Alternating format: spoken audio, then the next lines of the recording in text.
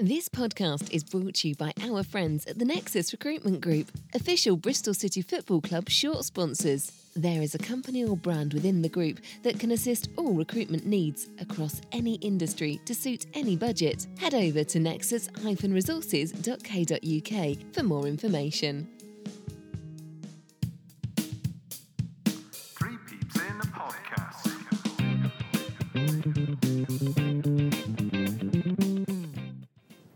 They done it. You bloody done it.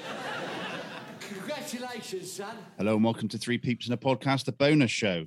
626 days ago, on February the 12th, 2020, was the last home win in front of fans. A 3-2 win against Derby County with the goal scorers Wells, Benkovic and Zizou.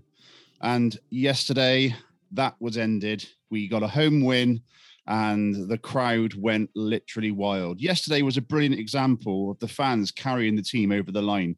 Pre-match, fans were allowed to pick the playlist for the Ashton Gate DJ. It was great to hear my pick of Enter Sandman by Metallica, as well as older classics like Hi-Ho Silver Lining. But with the exception of a few understandable boos and frustration after going one goal down, the fans were superb yesterday. Matt, are you living the beautiful life this morning? Very good. So what you've done there, Rick Astley quote. Very nice. Yeah, I am. Thank you, Patch. Yeah, and you're right in terms of the fans. Wait, Carl, when you talk about that, 626 days, incredible, absolutely incredible, isn't it? You know, you start talking years, and but yeah, it was all about the result, wasn't it? And yeah, good to see as well that I'd had a listen to Enter the Sandman from you on the way back from, where were we, Peterborough?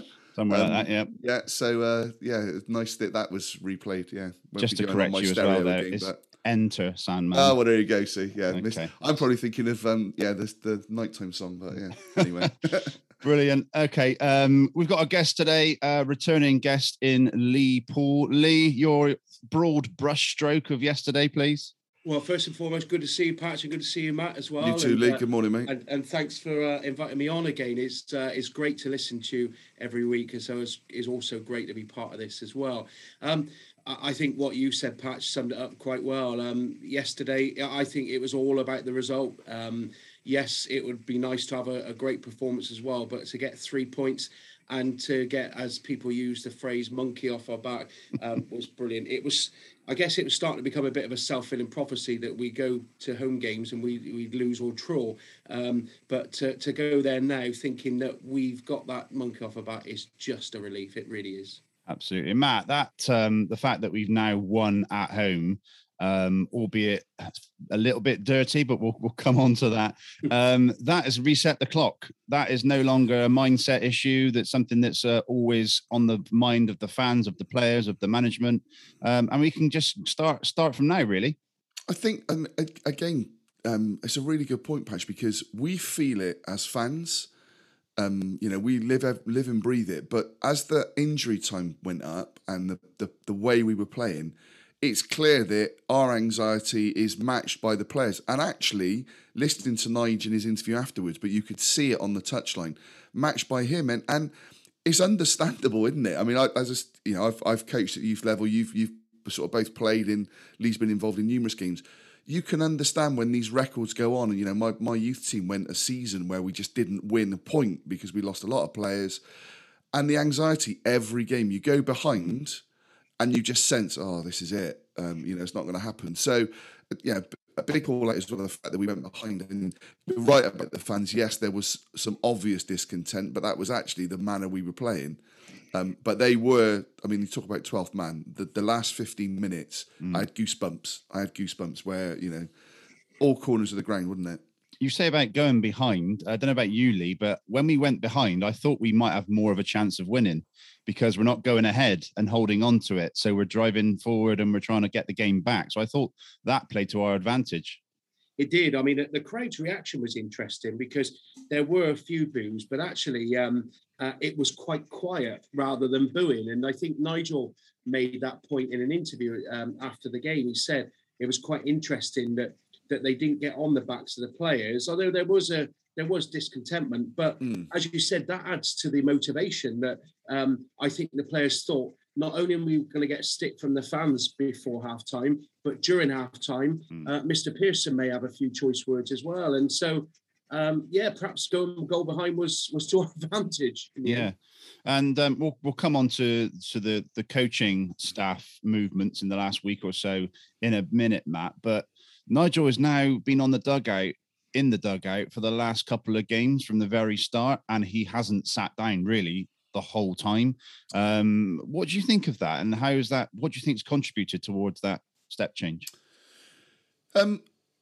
I don't know. I don't know in terms of why, because it then kind of flies in the face of what he said before about why he sits in the stands. We've said right from the get-go, haven't we? We want to see our manager on the touchline. He's also a manager that is very vocal, stops a play, he's calling players across and clearly direct them with what he wants to do. During the passages of plays, doing the same. So it's a no-brainer for me. And I do genuinely think it has an impact. I really do. And yeah, I hope whether he does look to make further additions to his staff, I don't know. But I'd like to see him stay there for the remainder of the season. Yeah. And Lee, coming to you, it was almost like a couple of basketball timeouts during the game, which they could really do with at that point. Yeah, I think so. I was going to say the same point with that Matt was making before the game. I go in a supporters club with a group of friends, and we were discussing this about Pearson going on to the sideline. A couple of people felt it didn't matter, and others, like myself, feel that it does. And yesterday, what I was quite interested to see is that Nigel was quite animated on the sideline, particularly with the fourth official, with a couple of dubious refereeing decisions. And of course, the reason why the Warnocks and Fergusons and all these kind of people do it is to try and get the next decision. And it's so important. And if you're up in the stands, you can't influence that as much. They're more likely to listen to a manager than, say, maybe an assistant manager. And so, and as you said, he brought the players across a couple of times. It adds to the game. I just don't understand. Maybe first half, I can understand being up in the stands, but second half where you can actually influence things, I think it's a no-brainer. Yeah, and particularly, Matt, with the home situation and needed to get that win, there's no time to send a message via Curtis Fleming to the players. He needs to be there, and I think that might have contributed to the reasons, really. Yeah, and also you've got the fact that Curtis Fleming will have his own thoughts. So if Nigel Pearson is saying something to him, but Curtis Fleming fundamentally doesn't agree or thinks something different, then you might get a bit of a mixed message. I'm, again, it's something we've said all season. I think it's the same from a captaincy point of view. I've got to be honest. Lee's point about in with the ref, Dan Bentley can't have those conversations with the ref as the captain. So, all right, you do need the likes of your Matty James or whoever on the pitch, but it's another reason for me that I don't like a goalkeeper as captain. Not on the field, it's just one of those things for me. It's interesting, Matt, you said about that. When we went a goal down, did you see Dan Bentley come out of his 18-yard box and try and rejuvenate all the players and get them motivated? So, but that's the only time he can do that. He can't leave his 18-yard box. And to be fair, it was such a defensive shambles, that goal, that I expected him to call out. And I wrote about it last week that I want to see players calling each other out. I don't mean in a real in-your-face where it's going to result in something, but players need to take responsibility, and you also need your mates to be saying to you, come on, you've got to be switched on there, what you're doing there. Is interesting because before their goal, I thought it was really flat, and I was really vocal where I sit in the south stand to Dan Bentley, and I was saying, you're captain, you got to get them going. Where's the energy? He was talking out there. And I'm not taking credit for him then saying something because he's vocal anyway, but that's the bit for me. And that goes back to your point about the anxiety patch. I think players do, retreat in themselves, don't they? And they don't want to express and try different things in. So, yeah, it's just a massive, massive win. You can't understate it. It is a massive, massive win. Okay, let's have a look at the starting lineup. We go 4-3-1-2 yesterday. Dan Bentley, George Tanner, Thomas Callas, Rob Atkinson. Cam Pring is the first change, Matt, coming in for Jay De Silva. And then Hanno Masengo, Matty James, Tyreek Backinson.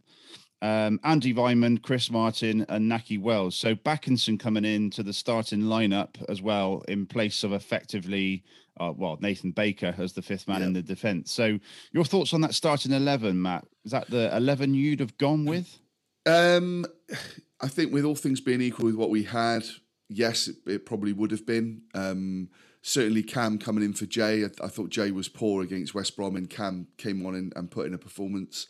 So, I think Nigel Pearson makes it clear, you come in, get the shirt, you kind of keep it. Tyreek's an interesting one. I really like Tyreek. Again, something we've said is a big season for him. He really, really needs to cement a style of play and a position that he's going to make his own. So I was glad to see him come in, because I think we do miss that physicality, both in terms of height and he's got that leggy sort of way about him, hasn't he? So I was pleased with the starting lineup, I've got to be honest. There wasn't anyone else I thought I'd bring him in. I mean, people talked about bringing Casey Palmer in, and for me it was a war yesterday. It was in the trenches, and bring the players in you can hopefully rely on. The only thing that surprised me coming to you, Lee, was that Zach Viner not even on the bench. The bench was Sam Bell, Alex Scott, Ayman Benarous, so 3 youngsters there. Obviously, Max O'Leary, Callum O'Dowda, Danny Simpson, and Jay Da Silva. No room for Viner on the bench, who we know is fairly versatile. Yeah, I was surprised as well. But it's interesting that maybe we can talk about the team selections, and sometimes it's all about kind of who's left out as well as who's included. And I slightly disagree with Matt. I'd like to have seen Casey Palmer around about the squad. I know that he can be a bit of a liability, but he is without doubt the most gifted footballer at the club. And I just, something's obviously gone wrong for other people to come in front of him. I mean, to kind of give Benarous especially, isn't it? Benarous, yeah. I mean, Casey Palmer must have done something wrong to not get in the lineup. And again, we discussed before the game yesterday in the supporters club, and we said that your Neil Warnock, for example, for those players that were flair players and that didn't maybe apply themselves during the week, as long as they do it during the game, I think about that. Is it Tarat that at QPR that Adel Tarat, yeah. Captain, and even I know he's not in the same class, but your Cantonas, he was treated completely different. In Peter Schmeichel's book, he said that all players were treated differently. So I wonder if you're getting the best out of Casey Palmer, and even if during the week he's not applying himself, if he's doing it on a Saturday afternoon, that's the most important thing. But going back to your question though, players being left out, I wonder if Viner is one of those players that Nigel was talking about that's not necessarily on the, did he say on the bus or on the boat or something like that? On the bus, yeah. On the bus, and I think quite clearly he might be one of those. Who knows? It's so interesting with Zach, isn't it? Because I'm pretty sure he signed a new contract in the summer, and was earmarked for right back. It felt as though that was where Nigel Pearson wanted him to develop. But I'm with you, Patch. I think he's a utility player. There was a moment in the game where Atkinson went down, and you looked at the bench and you thought, crikey, we've only got Danny Simpson that can really come on and as a defender in play there. All right, you maybe could have brought Jay Da Silva on. I think it was at that stage Jay was still off, but you could have brought Jay on and moved Cam into the middle as he has done. But Viner gives you right back, gives you centre back, gives you midfield, moving forward with it, and utility. So it's a strange one. I don't know if there's an injury thing. He definitely doesn't seem the sort of character not to put 100% in training and to throw his toys out the pram. That just doesn't seem like that's in Zach's makeup at all. So I do wonder with that one, yeah.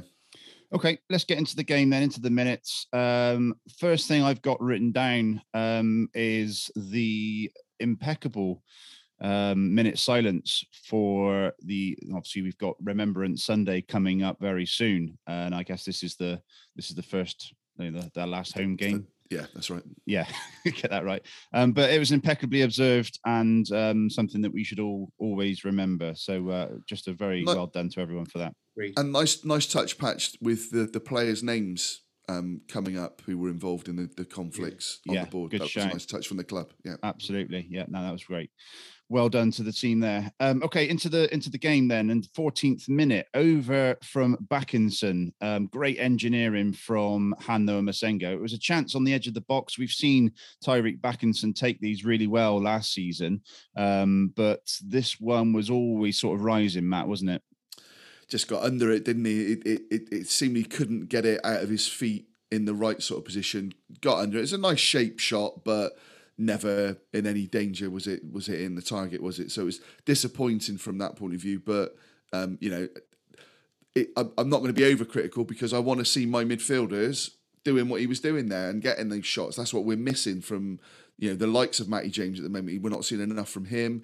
Hanno has developed more, but yeah, for me with Tyreek, I was pleased to see it. So I wasn't actually, I wasn't overcritical with that, to be fair. Mm-hmm.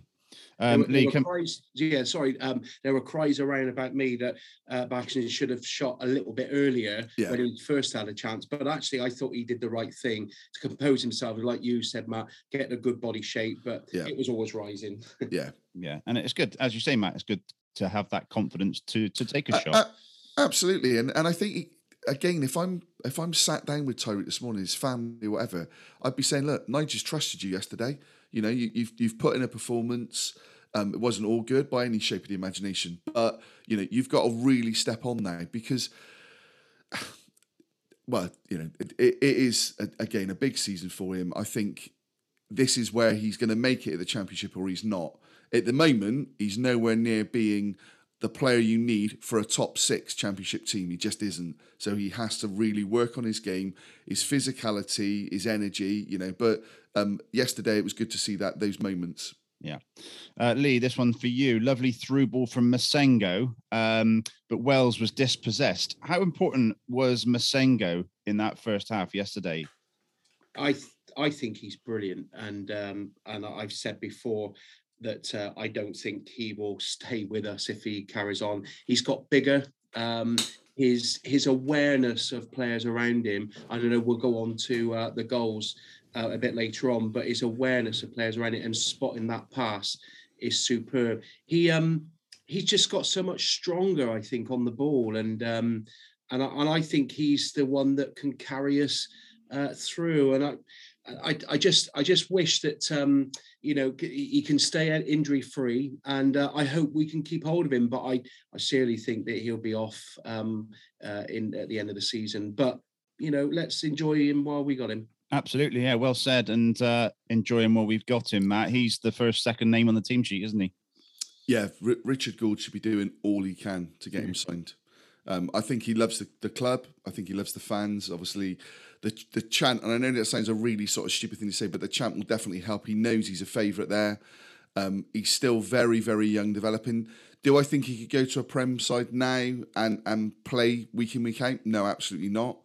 I think he's still in the right place for us, but he needs to be signed to a new long-term contract, something that I'm sure the club are looking at. But what surprised me, Lee, the footage after the game, it was great to see the players, and you can see how much it meant to them. But Hanno got into the crowd in the south stand, and there was I don't know if it was a young lad or a young lady with a Hanno hair sort of style on, and a shirt as well, Matt. Was it right? Okay, yeah, it was a shirt. He sort of high fived, and I kind of thought he might give his shirt to that particular kid, but he didn't. But he then was inside the barrier, but went along all the front of the south stand, high fiving fans. And I'm looking at that, and I'm thinking, if we can keep this kid for a couple of years, maybe even next season, he could be a captain because he just shows the attitude and that you want. And I think. What surprised me more than anything, looking at the footage, just how bulked up he looked. His physical frame, you can see where he's added on the extra pounds and the extra muscle, and that's undoubtedly shown in his performances. So, for me, absolutely number one on the team sheet. Okay, 23 minutes. A great save from our number one, Dan Bentley. Shot comes in from Jordan Williams on the left in far too much space again. One of the problems playing so narrow, I guess, Matt, is if we get really easily exposed on the flanks. Tanner was nowhere near close enough for me, and that's the third pod in a row that I've said that. Yeah, and I think it's a really good point about the width in the side. I think it does play in that narrow as we do.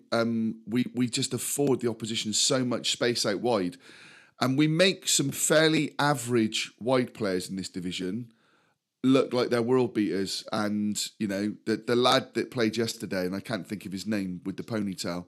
Jordan Williams. It was Jordan Williams. Yeah, Williams. Apologies.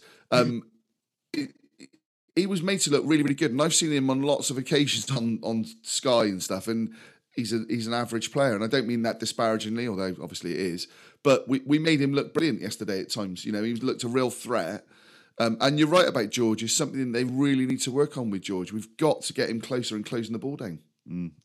Lee, for me, Jordan Williams and a couple of chances coming into the second half as well reminded me a little bit of Luke Ayling down at Ashton Gate. Yeah, very much so. I mean, I'd pick up the point that Matt said that we are making some of these average players look really good by being so narrow. It felt like going back to the Bournemouth game again, where we were completely overrun and the two fullbacks were really exposed. And yesterday, I mean, that Jordan Williams chance where it was a smart save by Bentley in the end, really, he shouldn't have had that chance because you should be closing him down clear. Yeah. I mean, he was on the edge of the 18-yard box, but we had our fullbacks kind of so close or so narrow, I beg your pardon. So George Tanner, he actually had to run out to him, but by the time he got to him, the shot had already come in, and thought that could have easily been. Well, that's the thing. He didn't run out to him, and he invited the shot. And whether he thinks it's all right, Bentley's going to save this, but that didn't happen in a couple of games ago, where the lad booted it into the roof of the net. We do that all over the pitch. We invite opposition to have a touch, set themselves, find the pass, find the shot. And it's surprising with the defenders in particular, because you've got Nigel Pearson now, and obviously Curtis and Alex Ball now doing the coaching. You would think we'd be much stronger defensively. We're strong in terms of throwing our bodies on the line and blocking efforts. We're not strong defensively in terms of snuffing opportunities out, are we? Absolutely. 24th minute, I've got it written down here. And we spoke about this at the start of the podcast about Callas and the fact that he's not the most vocal. I don't know if you heard it, but he shouted effing listen at the top of his voice. And everyone sort of looked at each other around me and said, wow, that was loud. Yeah. Because he was basically getting frustrated that the players weren't listening to the instructions and maybe even the game plan. But I just wanted to note that because we've been a bit critical of Callas in the past for not being vocal enough. And that was really interesting to hear. And straight away after that, they score. That's what we talked about. Yeah, exactly. Yeah. What were they listening to? Their iPods, but yeah. So 27th minute, Barnsley 1-0. It was a poor back pass. A poor pass back from Matty James towards Rob Atkinson, who had to really get a different shape to his body to try and hit the line, but it goes out for a throw-in.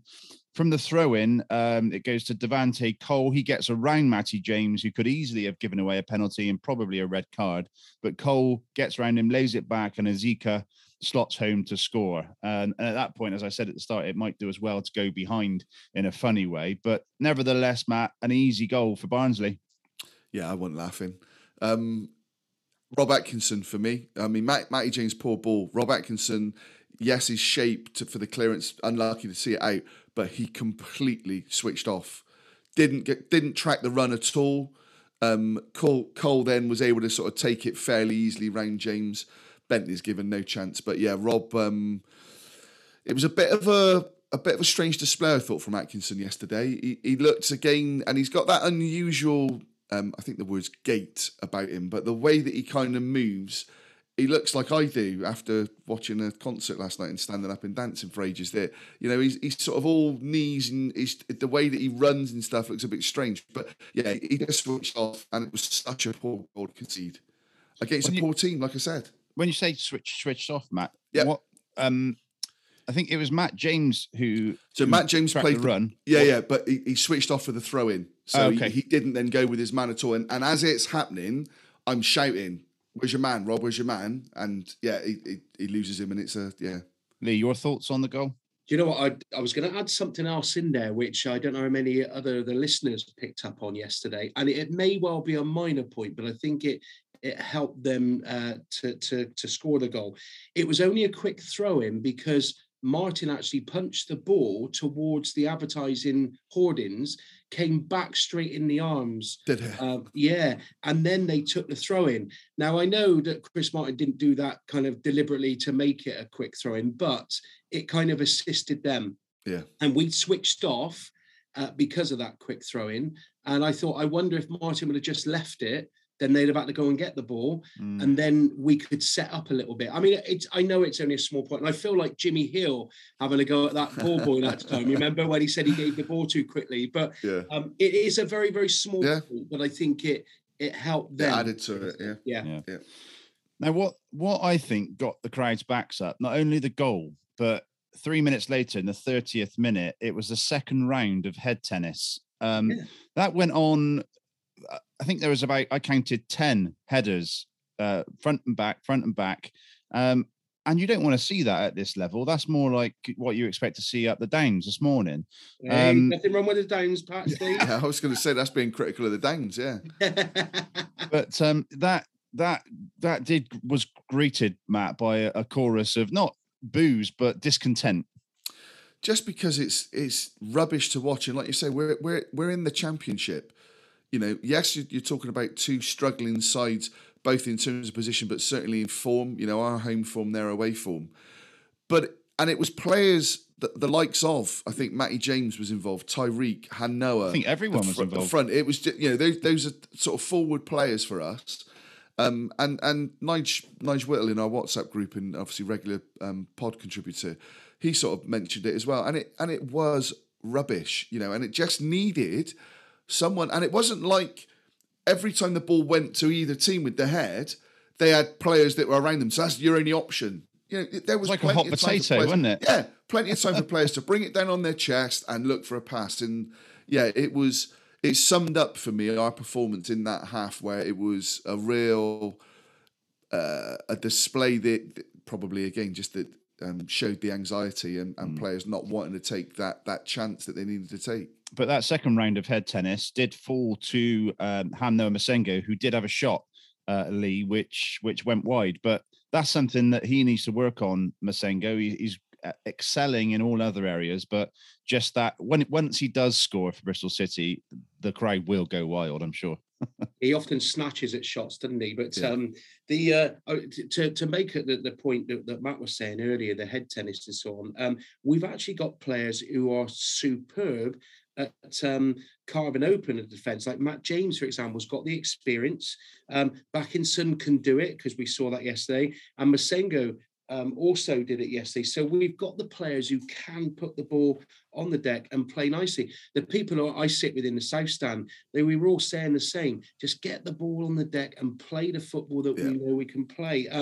It almost as though, because Barnsley got involved in it as well, is that it was two teams low on confidence and no one actually kind of grabbing hold of the game and saying, look, let's boss this game. Let's boss the way that we do it. And actually, I think the person who could really come into his own is Matt James. He's got that experience, and I was looking for a big performance from him yesterday.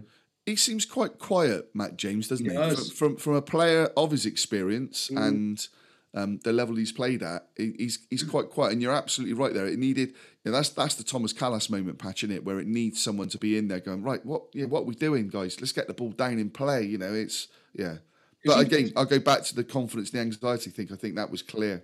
Well, because even some of his set pieces early on were appalling, weren't they? Yeah. The corners well, Nige, I mean, Patch will see it in front, but there was one moment where he had one corner that hit the front man, but the ball came back to him. And then the next one, I think it hit the front man.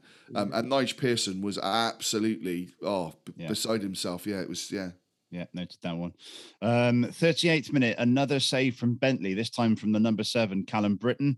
All clearances were just being hoofed up the pitch, Matt. It's something you want to see in the last minute, but not in the 38th minute, is hoofball. There's times to play, isn't there? There's times to defend, there's times to kick it in the stand, and we don't seem to know when to do that, and we'll go on to some of the stuff in the second half with our defending. But yeah, and it's aimless hoofball as well, isn't it? There's no. It's not like you've got a Famara up there that might win that ball for you. You know that ball's coming straight back, and it achieves absolutely nothing. Well, it wasn't and even that- going anywhere near Martin No, or Wells. It no. was just being hoofed up the pitch. Exactly, yeah. And either straight to their keeper or even out, and there was no ownership. No one wanted to take that responsibility, wouldn't it? It's just easier to get rid. Yeah. Hot 40th, potato gun. Yeah. 40th minute, Lee. Pring manages to get a cross in, which is great to see. But Wells doesn't win his header. He gets the defender, beats him to the ball. And I don't know if you noticed, but that seemed to trigger quite a lot of infighting amongst the players. Lots of arguments, lots of disagreements about the style and the approach. And it was off the back of a little bit of more discontent from the fans. Well, I think I don't know about you two, but I spent the first 20 minutes trying to work out what our formation actually was. I wasn't quite sure whether we were matching their 4-3-3 or I wasn't quite sure. I mean, in the end, I think you mentioned something earlier, Patch, about the formation, but I've come on to all the different media outlets, and even they were confused about what we were playing. To me, it looked like a 4-3-1-2. Yeah, that's what I said at the start, because that's how I saw it as well, because Weimann was sort of dropping into the hole between Wells and Martin, and there was a lot of changing around. If Weimann went forward, Martin dropped in the hole. Similarly, Wells on some occasions as well, which I actually think as a triangle got the best out of all of them, because I always want to see Wells in a front two, not because when I saw the starting lineup come through and not the formation, I was concerned that it was going to be Wells out wide, Weimann out wide, and Martin down the middle. But that isn't how it worked out. So for me, that was how you can get all three of those guys into the team. Well, Weimann for me is that floating player. I think he's fantastic at it, chasing around. He's got more energy than any player out on that pitch, and I think it's great to see him in that position. So I quite like the formation, but I suppose the arguments might come then, Patch, is that if we are constantly changing and moving, that players might think, well, where are we supposed to be, or what is our formation at this time? I don't know. We're not privy to what goes on in the training ground, of course, but I just felt at times yesterday I wasn't quite clear about what the formation was. Yeah, fair point. Okay, the moment, the equaliser, 41st minute.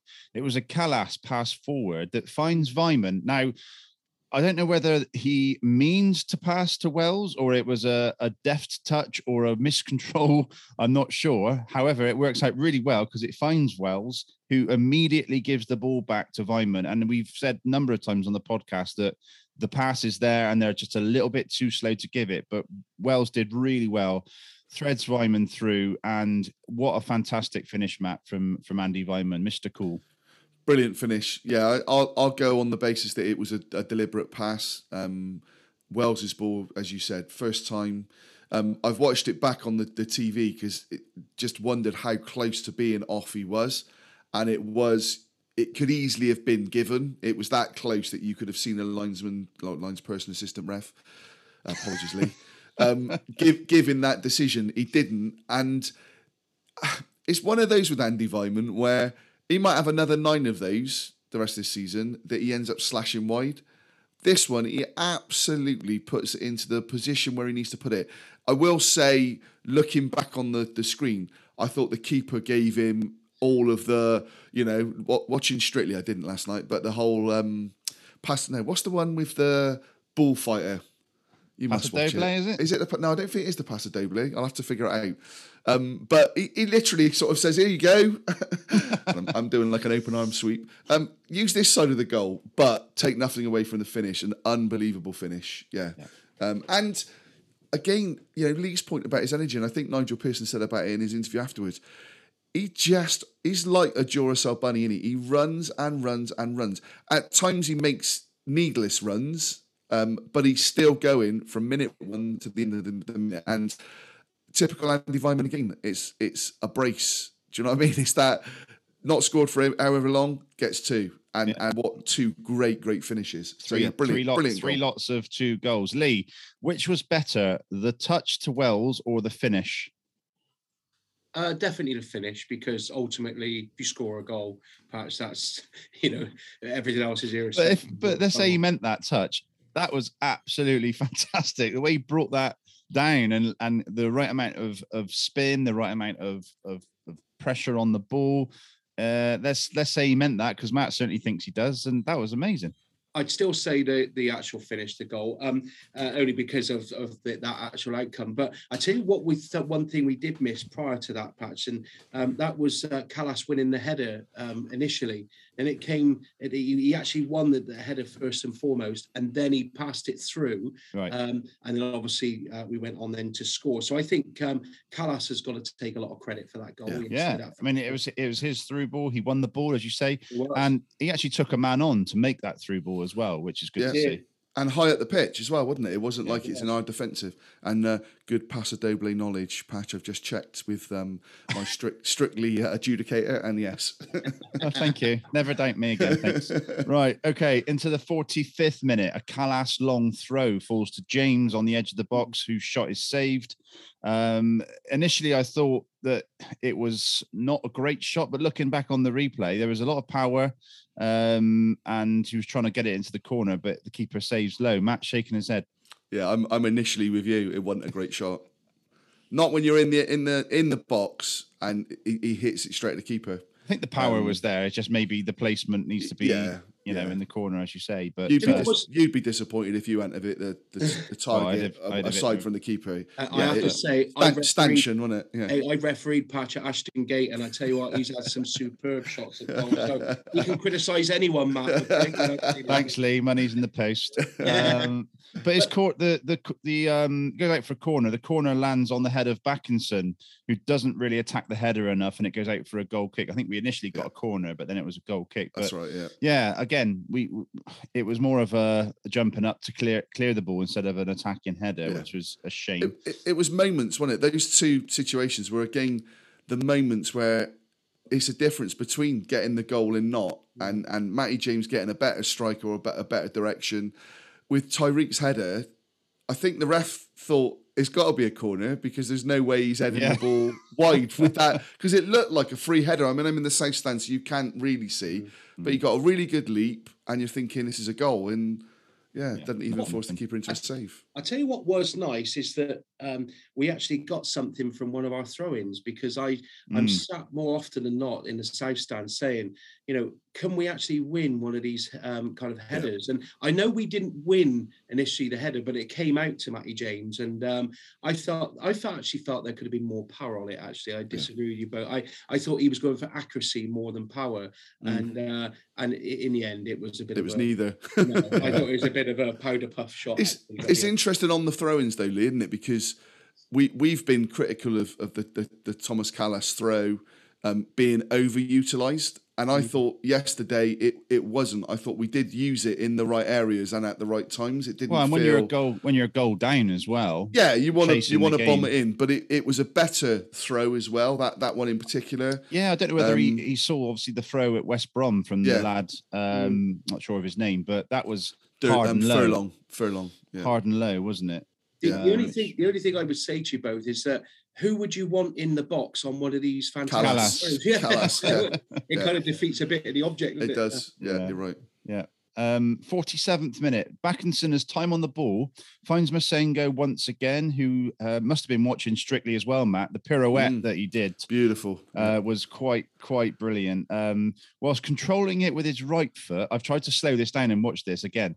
He's controlled it with his right foot, span 360 degrees, and then passes it with the same foot and curls it round, sets Chris Martin through, who pulls the ball back to Weimann, and he slots home. A slight deflection from Jordan Williams, but I think it was still going in past the keeper. But Martin, a great run, great pull back, great vision to see and actually know where Weimann was, Lee, and another cool finish 7 minutes later from his first goal.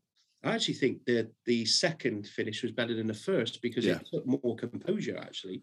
But what a great ball from Masengo. But even better, I think, that Martin, I mean, they couldn't have gone to a better person on the pitch, because Martin is an intelligent footballer. And for him to pull the ball back to Wyman, and then Wyman just to slot it in the back of the net with the composure needed. Because how many times have we been down Ashton Gate and Wyman's been one-on-one with the keeper and it's just gone completely wide? We won't talk about Naki Wells' shot, will we, until later on? We will. Yeah, okay. But I felt that could have easily been Wyman. But yesterday is composure. Perhaps he's been having shooting practice, but I thought that that second goal was so well worked. It was beautiful to watch. It was good football. And what we were saying earlier, get the ball on the deck, and this is what we can do.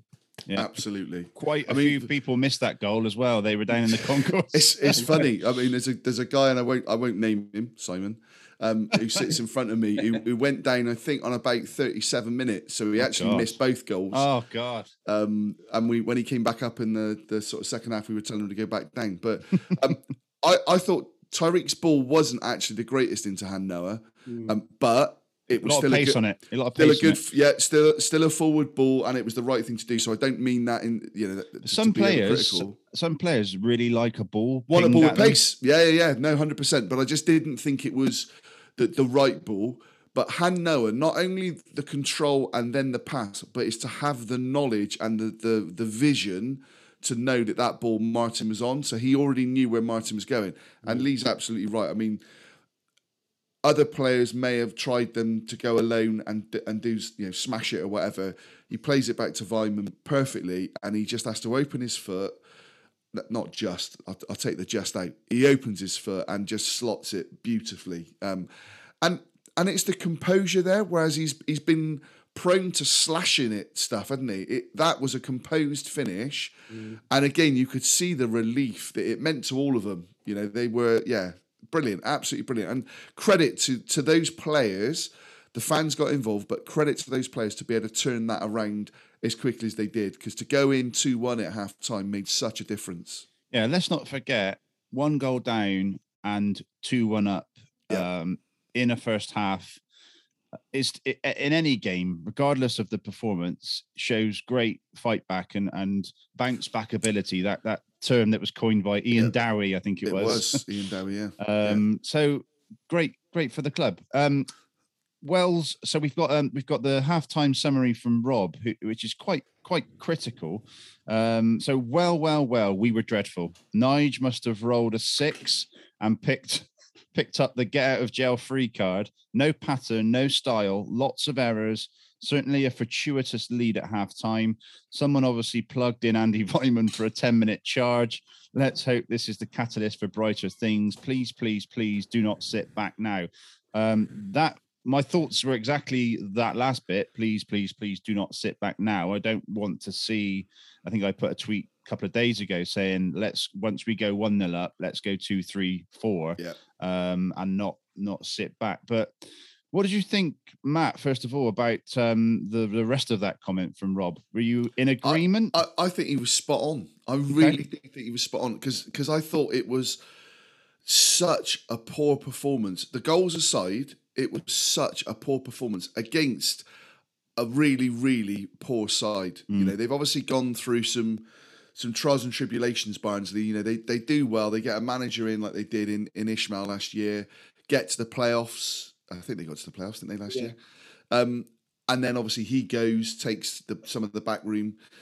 So I feel sorry for them, but they were a poor side who not only went in front, created more chances, and we just weren't in the game for large periods.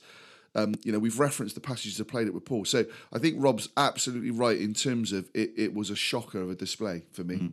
Okay, for you, Lee? Yeah, well, I mean, if it wasn't for the scoreline, I think they certainly would have got booed off at half time. Yeah. That could have created further problems. Obviously, negativity second half and the crowd getting restless. I thought at times we were very poor, giving the ball away so frequently. The ball, as we've said, in the air so frequently. And I just felt that we weren't together as a team yesterday in the first, say, half an hour or so. And I was looking for a really positive performance against possibly one of the worst teams in the division. And I was really disappointed with our performance, but not the result. And the result was everything to me yesterday. Yeah. Lee, this might be an unfair question to throw at you, but I want to get your thoughts on the referee in the first half. I thought he let a lot go on a number of occasions where I think we deserved a free kick. There was a couple of questionable offsides for me, and that might be coming into the second half as well. But he let the game flow, which you obviously always want to see. But I saw just a couple of occasions where it let it go a little bit too far. He's an inexperienced referee. It's one of his first years on the championship, so he is on the select group for the championship. But by all accounts, Thomas Bramwell, his name is. By all accounts, he is an up-and-coming referee and someone who is destined for the very top. In terms of offsides, he doesn't have any say in the offside, so it's all done ordinarily by the assistants. It was interesting. I sit next to, and some listeners will know, Liz, who goes on Coach 2 to all the away games. And she was asking me during the game, she said, why are the assistants putting the flag up so late all the time, Lee? And I said, but remember, and this was 4 or 5 seasons ago, the law changed to say that it's no longer an offence to be in an offside position. It only becomes an offence when you kind of get involved, actively involved, i.e. touch the ball. And so that's why the assistants leave the flag so late, because if someone else was to come in and take the ball, everyone else would go berserk. And I said, actually, the assistants are doing what they're supposed to. Whether they were offside or not, I don't know. I'm in the south stand. It's difficult to know. And so many people around me shout, that's a rubbish offside. How do you know? I mean, you've got to be educated. Absolutely agree. Yeah, no, I'm with you in the South Stand, Lee, and there were 2 or 3 where there's a guy behind me that sort of there we go, Patch, bingo, that continually was saying, what are you doing, linesman? He's offside, and I said, there's no way you can tell. The bit for me, there was a moment, and it was in the second half, where the ball got played forward, and the Barnsley forward is clearly going for the ball, and Bentley has to come rushing out and clear it.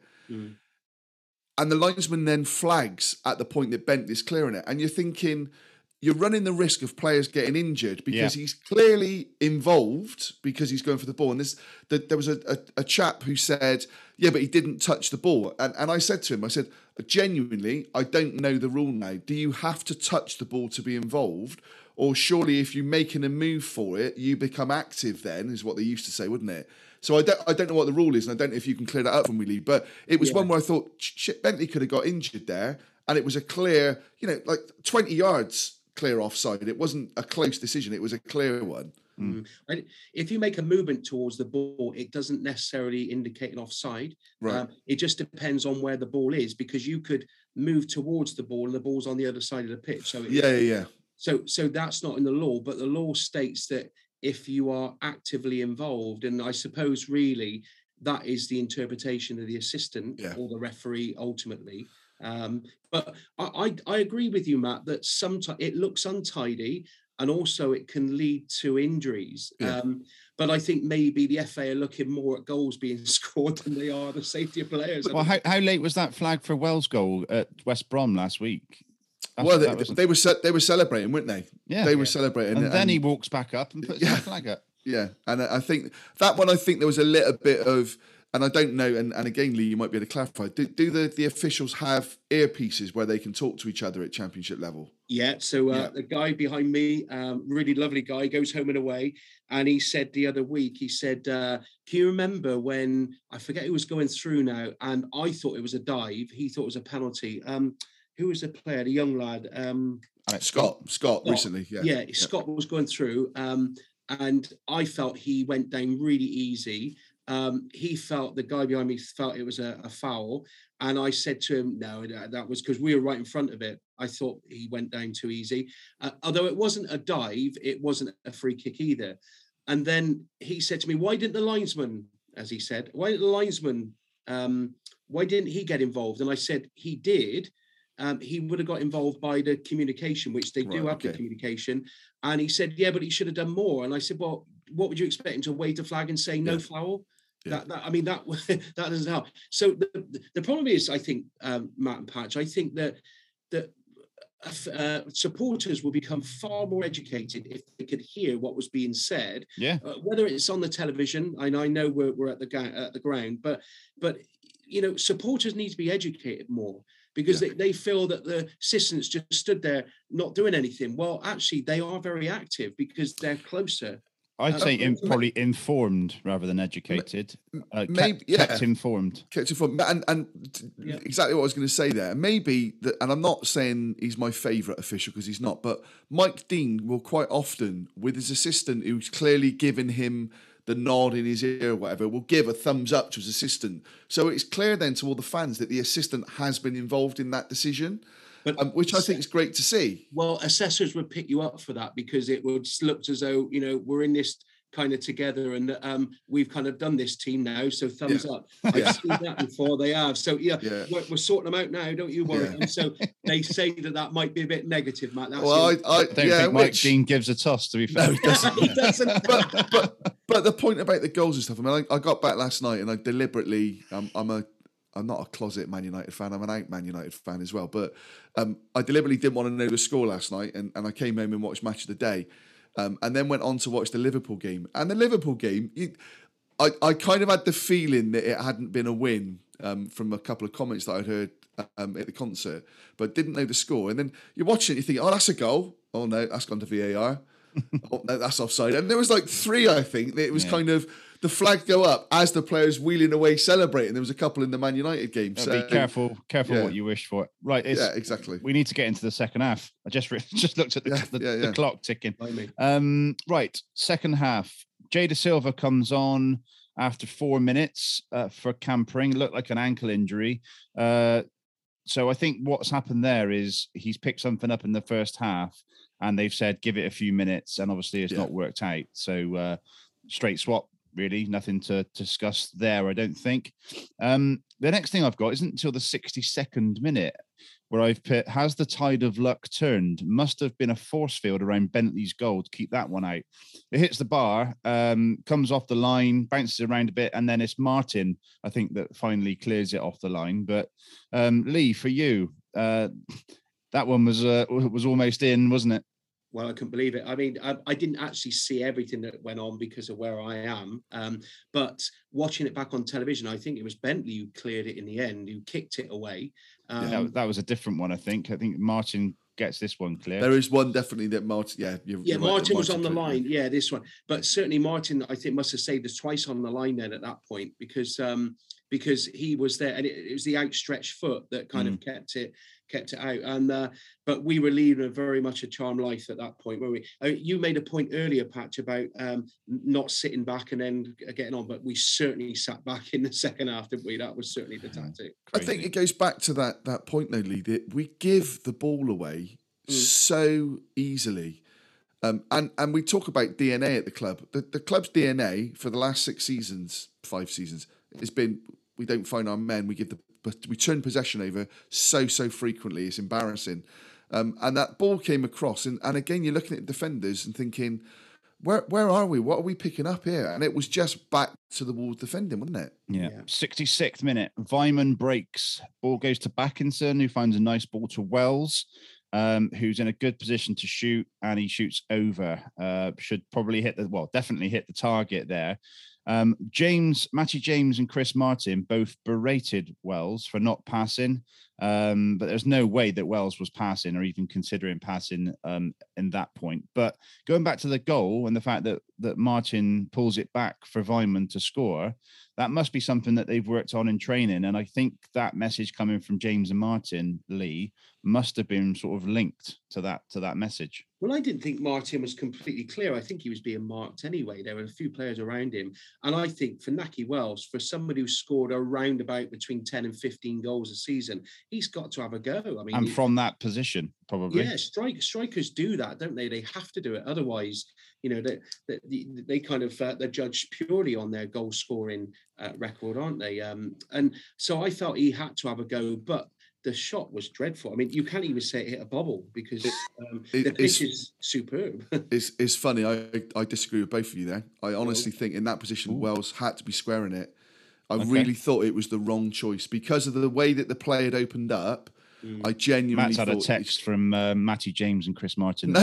Honestly, so 'cause I think that, and whether you're talking about it, Patch, but I think that the next passage of play was an attack from Barnsley, and it was almost that almost could cost us the points there. And I just thought it was the execution was really poor. We talk about calm finishes, and obviously he had it was a similar sort of position against Forest, wasn't it, where the keeper made that brilliant save. This one, I thought he was a little bit wider, and I genuinely thought the pass was on. Right, guys, if you're listening to this, go onto our Twitter and tell us whether you think Wells should have passed, not with hindsight, but were you surprised that Wells shot, or do you think he should have passed? Let me qualify. I wasn't surprised he shot, and I agree with everything you say in terms of as a striker. You think he should shoot? In that moment, I think he was too selfish. I didn't think he looked at what was around him. So without hindsight, everybody, pass or shoot? I wish he'd have passed. Oh, brilliant. Right, okay, into the 67th minute. After that through ball, Backinson comes off, and Benarous comes on, 18 years old. And Nigel said after the game, when you can, I think not, hang on, who said this? When you consider Eamon Benarous got the nod ahead of Casey Palmer, that tells you about what I see in training. So this is Pearson. I'm not bothered about reputations. And that was Pearson to Bristol Live after the game. What do we know about Benarous other than he's been at the club for quite some time? He's 18 years old. Matt, anything addition to add to that? I'm sure he's got international youth caps to his name, and I want to say it's with England, but I'm not sure. He is very, very highly rated. I've spoken to Trevor Chalice, who is one of the academy coaches there, and I know how highly rated he is. And then when you saw a lot of the tweets from the likes of Trev, Tinian. Brian Tinian, it's great to see. So he's a creative player. England, place of birth, Bristol. Yeah. I was going to say I thought it was England that he played for. And he trained certainly with the England under-17s, Matt. Yes, yeah. But he's got a box of tricks with him as well. He's a very skillful player. Not sure that his normal position is wide, which is where he seemed to play a lot yesterday, sort of drifting out there. So I'm not sure of that. It was a massive call to make because although I didn't think Tyreek was having the dominance that I really think he should be having, his physicality being in there, and still his energy, he still was showing that same level. So it was a massive call to make. And if I'm honest, I thought he looked. It was probably a step too far. It was a big shock for him, wasn't it? Yeah, the levels. Yeah, the levels are so game, different, aren't they? He was surprised how quick it was. And the couple of times he got muscled off the ball. Yeah. But you've got to start somewhere, and it's throw him into the lion's den. It's experience, and when you've got a manager like Nigel Pearson who trusts you like that, and as you're saying, players that Alex Scott could easily have come on and played that same position. And didn't. You could arguably have brought Sam Bell on and moved Andy Vyman out there if you're going to do that. But so it was a big call to make. And yes, his first couple of touches weren't great, and sometimes that also doesn't help you, does it? Because you're then looking for that first touch. But great to see him in and around the team. And I know. Do you remember Semenyo's debut where he comes on, runs around, and then gets sent off? Yeah. It's. Your first game is never going to be an easy one. It's a massive adjustment. Yeah, a massive step change. And I think there's a lot more to come, obviously, from Benarous. But he was on loan to Newport for quite a time as well, then, wasn't he? Before that, so he'd had a little bit of experience before. That's a great shout because Iman's not had anything like that, has he? Yeah. And same with Alex Scott. And there are players, Lloyd Kelly was one that you don't loan out. But when you're seeing some of the rave reviews that Riley Taylor's getting at the moment, sometimes actually it is playing and it is going up against a big, hairy-assed centre-half, isn't it? And, getting yourself used to being kicked, really. But, good to see and credit to the academy again. And you look at the bench and you see Benarous, Bell, Scott. Great, Yeah. 72nd minute, Barnsley break again. This time it's a superb headed save on the line from George Tanner. He's putting his body on the line at the back post. And I actually thought that was Rob Atkinson on it until I saw the highlights this morning. Yeah, I did. Yeah. But George Tanner sticking his head in where it hurts, Lee. Yeah, I thought George Tanner had a bit. I was a bit uncertain about his performance yesterday, but I have to say that was excellent yesterday because he could have easily clashed with the post, but he was quite keen to get the ball over, make sure it didn't go in the back of the net. So yeah, I that was a real plus for me yesterday with George Tanner. 75th minute, a clear shout from Pearson from the bench to go 4-4-1-1.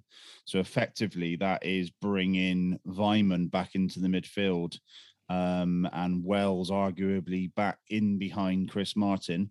So that was a clear shout from Pearson, and I think from the 75th minute, I've put the best performer in the last 15 minutes was the fans, and they turned it up, turned the volume up, turned the consistency and the constant chanting, all the different chants, "Come on, you Reds," etc. And I think that was so important. But we'll come on to that again in a minute. So the last 15 minutes was sort of played around the middle. There's a couple of opportunities. On the 90th minute, the ball is lost in the midfield. There was a great forward run from Williams again. He finds Cole on the left, crosses to the number 10, Josh Benson, whose header is saved very well by Bentley. And we're getting into, again, Forest time from last Tuesday, where it's hard to watch, to be honest. Chris Martin has a chance to clear and doesn't in the box, and all you want him to do is, on this occasion, is hoofball, which he doesn't do. And then he has the ball a bit further up and actually tackles Benarous, which is a little comedy moment that you had to laugh at, but it was quite serious time at that point. And then the 93rd minute, the ball somehow stays out. Devante Cole must have had a message from Bristol City legend Andy Cole to head the ball over from 2 yards, because that's the only reason I can think, tongue in cheek. But and Atkinson was absolutely flattened. But Matt, that last sort of 5 minutes of failing to clear, a couple of opportunities from Barnsley, the fact that we've come away with a win is quite astonishing. Yeah, that the last passage of play from again the south stand, it looked all the world like Rob Atkinson had managed to sort of somehow get his foot up and clear the ball. But when you watch it back, I'm not even sure he's 2 yards. I mean, he's almost under the bar, and how he manages to head it over is beyond me. I will go back to it and put, I think it's just down to anxiety. The fans, although the fans were amazing, and the chanting, and they were really, as you said, the last 15 minutes, and it even got called out on Quest by Colin Murray. But even I lost my voice, and I'm shouting. But that passage of play at the end, I'm thinking, here we go again. And we could be talking about a whole different podcast again today, because really that should be an equaliser. There's just 9 times out of 10 he scores that, doesn't he? There's just no rhyme or reason as to how he misses it. But again, as Nigel Pearson said, Lady Luck performed for us yesterday as well, and we have had some bad luck. I think sometimes you it's true, you make your own luck, but it was just vital win. And dear oh dear, that passage. I mean, the Martin challenge on Benarous was just comedy, wasn't it? Yeah. If just to turn this a little bit, because we may have some Barnsley fans listening to the podcast. If you're a Barnsley fan, or maybe ask you, Patch, how are you feeling going back up the M5 and M6, whatever, M1? Well, you'd feel like you've lost a point easily. I don't think they deserve to win, but I think on the balance of play, a draw. But yeah, it's not the greatest, is it? I thought they were the better of the two teams. I did. Really, and okay. Yeah, I genuinely did, and I've said about them being a poor side. I think, like us, they were low on confidence, but I thought they showed a fair degree of spirit. I was surprised how quiet Cauley Woodrow was for them. Didn't really. In fact, I don't even recall him having a shot. No, and he was captain as well, and I don't know whether that's affected him this season. Possibly. Being given you guarantee if he'd have been the one on the end of that chance, the last 30 seconds, he would have scored, wouldn't you? Well, it's been 2-2, hasn't it, for the last God knows how long against Barnsley. I'm just looking at some stats here, gents. We had 4 shots on target. Barnsley had 7. We had 5 shots off target. Barnsley had 3. Barnsley had 57%, we had 43. The most important stat is obviously the result, but I mean, if you're talking about kind of how the match was going, you might think that Barnsley were slightly better. Yeah, okay. So yeah, final whistle goes. I think Benarouz was sort of holding it up in the corner in the last minute, but I've got the fan cam out and wanted to get a bit of the reaction, which I did, and the best reaction was Nigel Pearson sort of just turning to Steve Lansdown, John Lansdown, etc., up in the gods, and just putting his arms out and almost leaning back as if to say, "Thank God for that." And it really was, thank God for that, Lee, wasn't it? Do you know what? It was one moment yesterday, I thought to myself, this is how much football means to supporters, because the singing, the dancing, the atmosphere around the concourse as we were leaving was just one of elation. I mean, you know, that was madness, though, wasn't it? It was. It was one step beyond, I think. I love it. It was great to hear Drink Up the Cider at the end of a game, wasn't it? Yeah, slightly different, wasn't it? But anyway, I mean, I just thought it was lovely to see, and is an emotion that we hadn't had for a long, long time. So long may it continue. Just one thing for me, Patch. Did you? I mean, I think with the Pearson one, he actually says hallelujah when the whistle goes. What he said, to be honest. Yeah, it's hallelujah, I think, from looking at it. But did you spot the moment in the game, and I'm not sure, I think it was a pass, but where he berated Wells for a pass, and Wells literally he's finger pointing at Pearson, and then he's talking to, I don't know if it was Vyman or Martin about it, and obviously was affected by that for a few minutes. Do I like to see that? What it was, Wells had a shot from about 40 yards when he shouldn't have shot. It was that one. Yeah, it was that one. It was a similar one to... And Pearson shouted at him and he turned around and Wells said, "That's the first time." And that's like, I always like a five-a-side reference. When I shoot from, the other end of the pitch, Joe always berates me for shooting from distance and not walking it into the net as we sometimes do. But I always say, "That's my one." but it's one of those moments that it showed again that Pearson's influence on the touchline, good or bad, needs to be there for me. But it was interesting. I just didn't know if you saw it or not. Yeah, no, I did. Yeah. Definitely did. One thing I didn't pick up on was the attendance yesterday. Did anyone pick up on that? Didn't hear it mentioned, and I struggled to find it. They never seem to put it on any of the sites now, do they? No, I can't see it on the stats on Sky or anything, but maybe we can find it by the end of the podcast. This morning, nothing at all either. Really? I if I had to estimate, I'd say 18. Would you? Yeah. Trouble is, I can't see in the upper Lansdowne from where I'm sat, so it's hard to give a good estimate. But not even a quarter four, I don't think. No. Okay. Right. Come on to the ratings now, Matt. I'm really interested to see where we're going with this on this game. So I was just looking to see if I could see the attendance. So as I often do, I've also had a look to see what Gregor put, and I was thinking about this morning in the shower that. Drawing image. But you've got to take this is a rating on the performances, and you've got to take the win and the emotion of that out of the equation as well, because fundamentally it was still a pretty poor performance. And Nigel Pearson said himself after the game, we didn't play well, we didn't do a lot of things very well. So I kind of need to be, and I found it quite difficult when I was looking at it. So I expect a few challenges and some debate on it, really, just because the fact I think it's a difficult one to score. So for Dan Bentley, Gregor's gone 8 for Dan Bentley. I'm not sure it was an 8 performance. I thought he made a couple of good saves, the one in the first half from Williams in particular. Certainly couldn't do anything with the goal. So, he actually came in punched a lot. So I kind of went 6 to start with. Arguably the 7, might come into the equation with the couple of saves he made. But I'm expecting my keeper to save that. So that on that basis, I don't think he had lots to do. But then you add in the vocal bit that Lee referenced after the goal. So maybe it's a 7. I think for me, it's a sure 7. I don't know about Lee. Sure 7 for me as well, definitely. Same. Okay. I'll take that. So we'll go 7. George Tanner, again with George, you can't keep making excuses for his age, but he is young. He's inexperienced at this level. He doesn't get tight enough.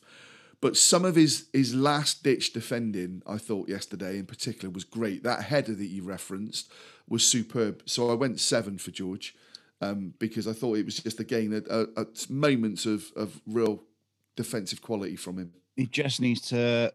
They would need to work on that distance from the left with midfielder or whoever it is. Yeah, just giving him too much space. If he can sort that out, he still gets in a good tackle. Still really important going forward as well as going backwards. But yeah, I'm 6-7, so down to Lee on that, I think. I would go 6 only because I thought he was a bit naive at times, but that last ditch kind of header I thought saved him a bit for a 6 for me. Okay, 6 for that. Thomas Callas, I thought was outstanding. Best player on the pitch for me. Great to hear him as well. Great to hear him. Yeah. The moment where Atkinson went down, I thought it was Callas. And then I thought, oh my God, he's the last player we want coming off the pitch now. I thought he was a colossal. And again, I keep referencing Nigel Pearson's interview, but he said about Callas afterwards and how good he was, but also said, he spoke to him and said, that's what I want to see. I want to see the player that you are. And he said about the captaincy, maybe that had kind of weighed on him a little bit. But so I've gone 8 for him. I haven't gone stupid. I've gone 8, but I thought he was man of the match. Yep, no arguments from me on that. Yep, agreed. Atkinson, again, I thought some really good last ditch defending. Although he didn't get the challenging for he did get a challenging on Cole at the end, so I think that added to Cole missing it. He got caught a couple of times again, bringing the ball out. For me, he was definitely culpable for their goal. So I'm not going to go. I'll go 6 because I thought on the balance of play, the negatives he balanced with the positives. So I went 6 for Rob. Okay.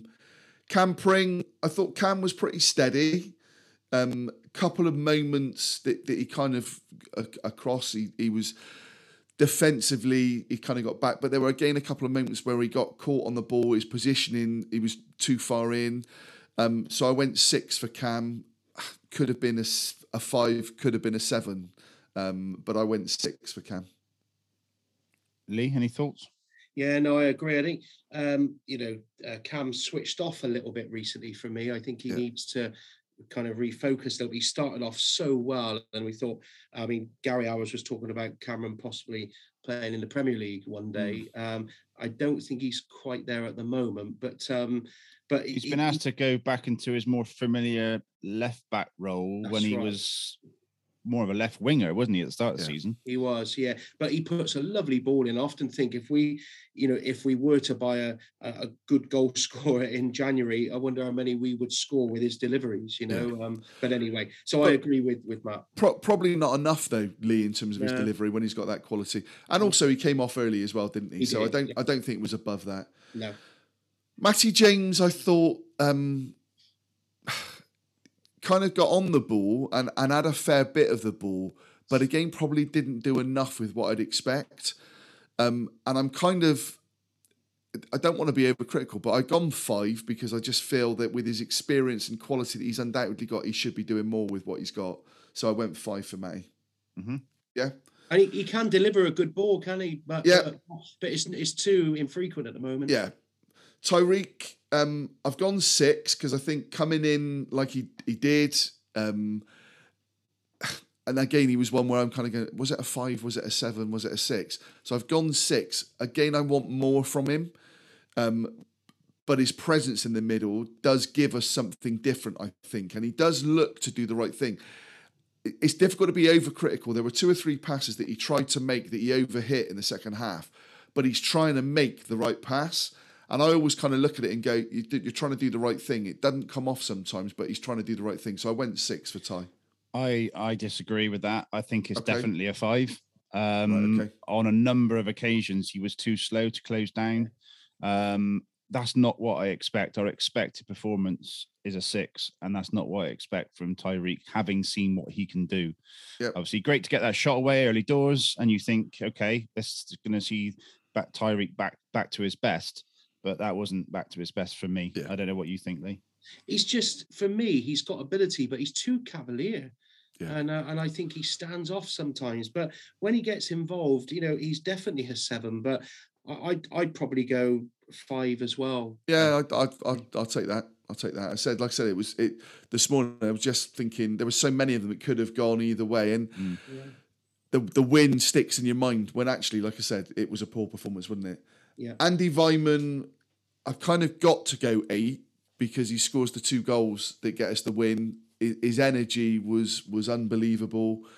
I don't think the 2 goals he scored were from chances that you would necessarily expect him to score both of those. So I've gone 8, but even with that, I'm thinking, but could it have been a 7? But how does your match winner not get an 8 almost, really? Yeah, I think it's hard not to score him a bit higher with the 2 goals because he's won us the game at the end of the day. Okay. Yeah. Nahki Wells, who I think he's been our man of the match the last 2 games. I didn't think was great yesterday. I thought his attitude wasn't what I would expect from him. So I went 5 for Nahki. Blimey, this is very odd for us to disagree like this so much on this podcast. I thought Nahki Wells was a spark. I thought obviously he set up the goal really well. That shot that blazed over in the second half obviously didn't cover him in glory. But I liked to have him on the pitch, and I thought the 3 of them worked really well together. And in a game where I would like to have seen each of them pick up a goal, I think five's too low for me. Missed the header that came across. Yes, the assist for the goal, but what else did he really do in terms of the performances he's put in of late? So I'm not gonna. It's a 5 for me. If it's a 6 or 7 for you, we'll give Lee. Yeah. I'm not 7. I think I'm right. Okay, you're 6. A 6. Yeah. Okay. I think I would go a 6 as well, only because of his involvement in the goal. But a bit like you, Matt, I'd like to see him doing a little bit more, given his experience, a bit like Matty James, grabbing hold of the game a bit more because he has got the experience. He's not new to this game, but I would probably go a 6 because of his involvement. Fine, okay. And then Chris Martin, he makes the block that he makes. Didn't think he threatened the goal yesterday, but he also picks out a really good pass for Weimann. So on the basis of what you just said for Wells, it's got to be a 6 for me. I wouldn't go beyond that. I still don't think the ball was being held up well enough and bringing others in. So yeah, it's a 6. And Hannah Masengo. Sorry, missed Han. So I've gone Callas and Weimann 8. I did also think Han was brilliant. I'm not sure.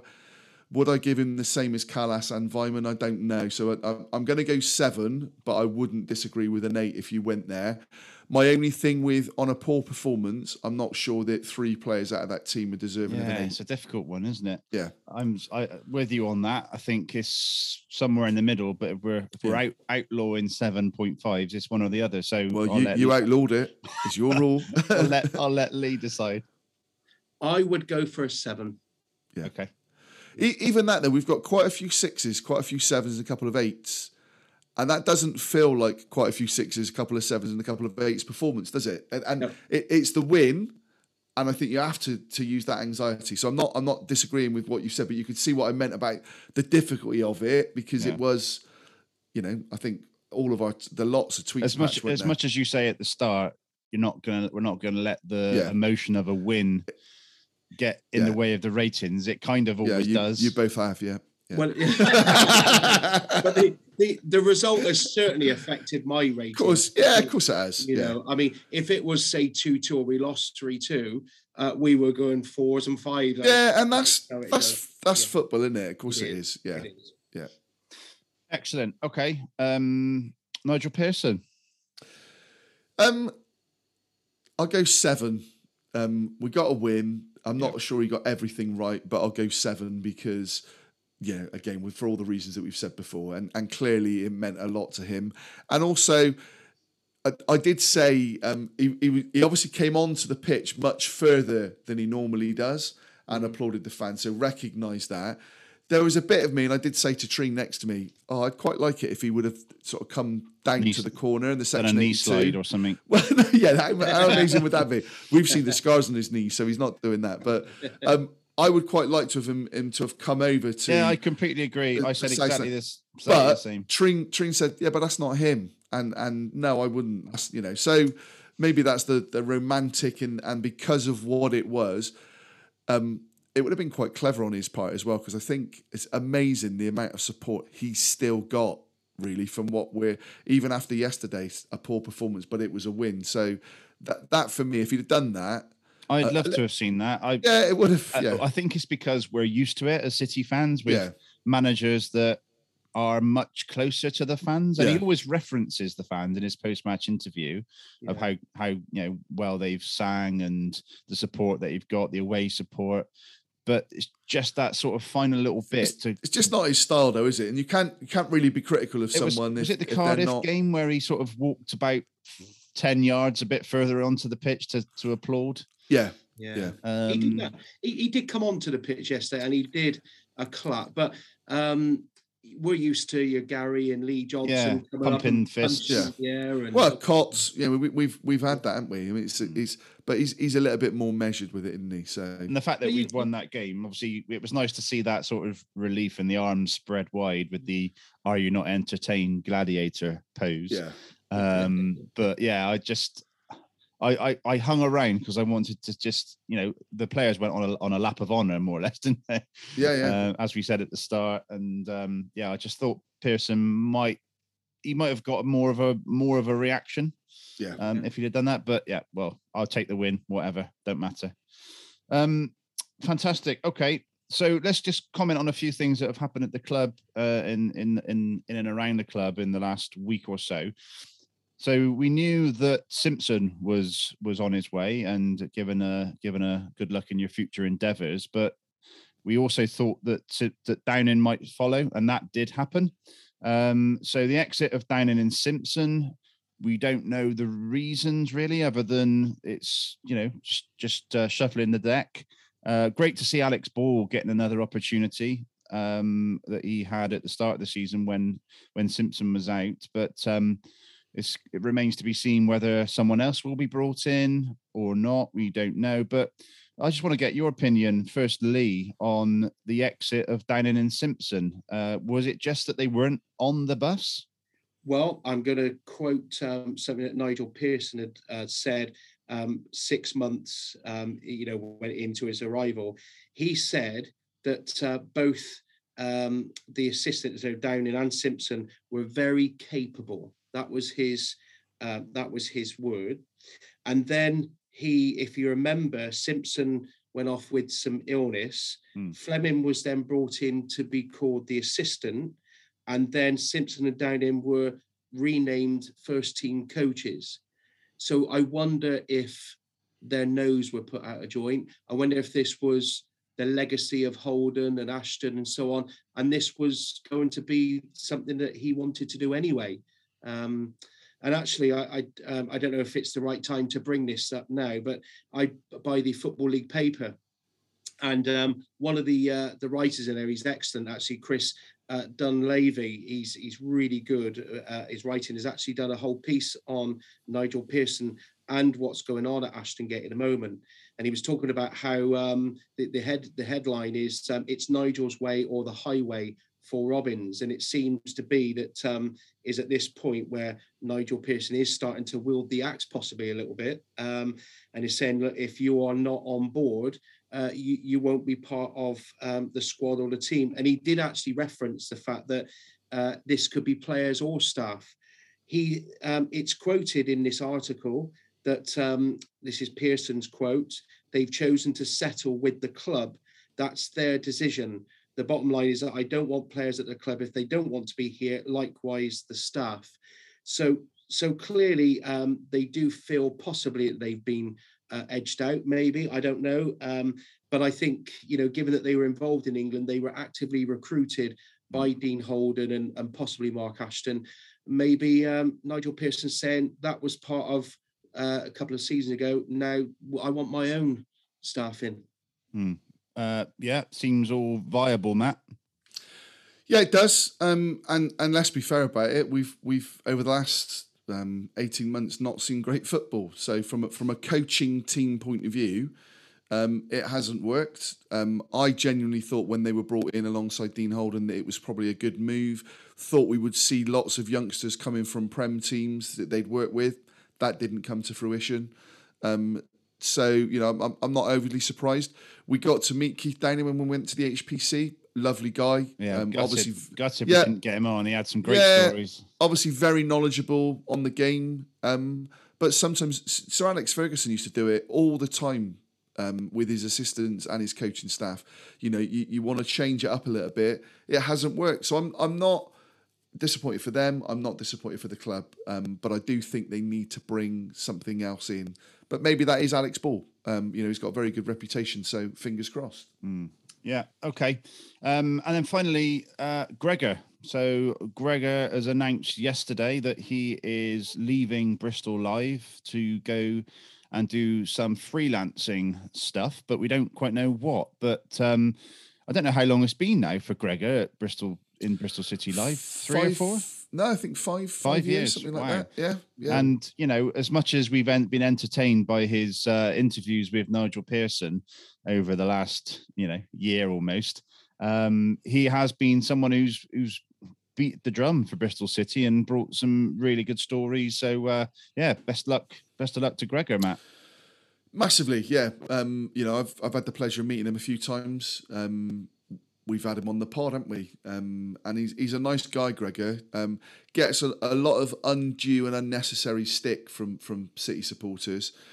He always calls it how it is. He will ask the questions that I almost cringe at, thinking there's no way you're going to get an answer there. You're just going to get a battering from Niger. So there's an element of some, you might call that a bit of naivety, but he's doing his job. He's trying to get the interviews. I hope that it's kind of his decision and it's not a cost cutting or anything like that from a Bristol Live perspective, because we need that contact with the club. So I hope that he's replaced from that perspective, because it's important that you've got a local journalist who's in and around the club.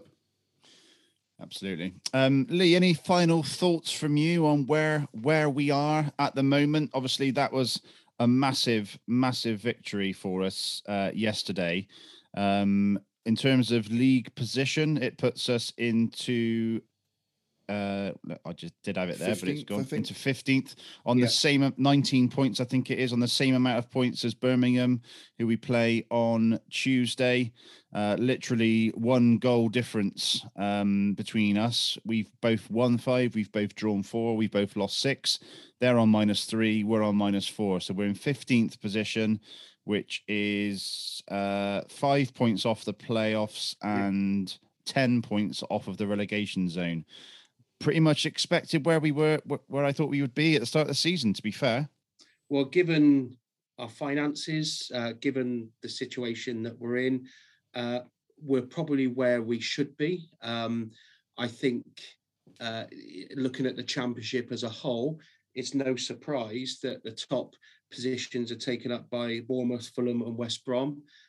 Maybe there's for another pod, the debate about where finances come from in football, because those who come down tend to go back up again. It's not a level playing field, Lee, is it? Not at all. No, not at all. And I think we're going to be around at about mid-table area. I don't think we're any better than that, and I don't think we're any worse than that at the moment. I look at the teams in the league who are worse than us. Hull aren't doing very well. Barnsley, as I said, aren't doing so well. Derby were starting off kind of in a difficult position anyway. Cardiff started really well, but fallen away. I just think that it's an interesting league, the Championship. And I think, some will win, some will lose. Obviously, there's a draw as well. But my point is that we shouldn't take the highs too high and we shouldn't take the lows too low. And I think Nigel Pearson, we mentioned earlier that Nigel Pearson doesn't come along and do the fist pump and so on. I think he's very measured. He's been in the job a long time, and he certainly doesn't take the highs too high and the lows too low. I think we got the right man at the helm. I really do. I think the fans are with him. I don't think they've turned on him. They turned on the players at West Brom a bit. But I feel that this win now will hopefully give us some confidence. And going into work on Monday, whenever they go back into training, they're going to feel a little bit more confident. So I'm hoping that we can kick on from this. And we are where we should be at the moment, Pat. For me, it's massively important to get Joe Williams back in the team. I think when he was playing in those sort of 3 or 4 games on the bounce that we saw from him, everything was going through him. He was the driving force. He was the energy, and we were starting to play attractive football. And I think hopefully I've sort of seen that he could be back in the next 2-3 weeks. But let's hope that is the case, because we've got another blooming international break coming up, which winds me up. If he can come back, if we can get, let's say, 3 points out of the next 2 games, Birmingham away on Tuesday and then away to Coventry on Saturday, we'll still be in and around that sort of mid-table position. And Joe Williams coming back in. Also, who else is coming back from? Antoine potentially. Nathan Baker obviously will be back Nathan in the mix, Baker. I feel real sorry for Andy King, who's got a bit of a long layoff with his injury, and all the best to his recovery. But it was, end of the day, Matt, a massive win yesterday. That's how we need to end, isn't it? It was all about the win. The performance was absolutely secondary. It was all about the win yesterday. Okay, the wheels keep spinning on to Birmingham on Tuesday, and the podcast will be out Wednesday morning. So big thank you to Lee. A closing thought from you? Yeah, just before I end, can I just thank both of you on behalf of the supporters, because people I know who I sit around in the supporters club say what a fantastic job you do. And I know it's just not a 5-minute job putting things together. So can I just thank you both for what you do? And in addition, Matt, what you put in Bristol Live, people always agree with what you're saying. So thank you very much. Can I also thank you for having me on? Now, for me, there were too many references to Strictly Come Dancing today. Too many references to Rick Astley, but gents, I'm never going to give you up. Very good. Very beautiful. Yeah. And thank you to all the guests that come on and make the podcast what it is, Matt. Very much so. Just on the Rick Astley front, I went to see him at Motorpoint Arena yesterday in Cardiff, and he was brilliant. And it just made me think, we're just crying out for something like that in Bristol. Let's hope that that's not too far away.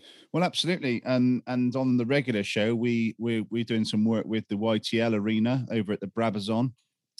So stay tuned to the regular podcast for some updates on that in the coming weeks and months.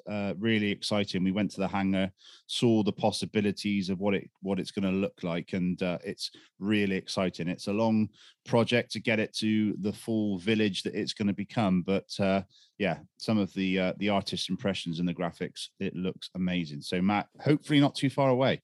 Brilliant. Well, cry for help if you need any help. Another Rick Astley reference there. Yeah. So Lee messaged me yesterday and said, should we get some Rick Astley songs in? And I said, well, I only know one. So thanks to Lee for sending me a list of songs, which I think I started with. You only know one. You are joking. Well, looking through the list, obviously, the Never Gonna Give You Up became almost viral, didn't it, in the last 10 years? But I want Together Forever. She Wants to Dance with Me. She Wants to Dance with Me. Strong Man. Come on. No. So Rich Brown, who's with me on the regular show, he's got a few of these tracks, and they would come on the playlist now and again. But there you go. Yeah. But there we go. Let's what's playing Birmingham Tuesday night, Patch in the car. Blimey. Hopefully not Hold Me in Your Arms. Although I will be holding you in my arms if we score on Tuesday night. And Together Forever, eh? So let's try and move on to that. And very good, yeah. We won't give up on love. All right. Thanks everyone for listening. Take care. Thanks, guys. Thanks, everyone. Top man, Lee. Take care. Cheers.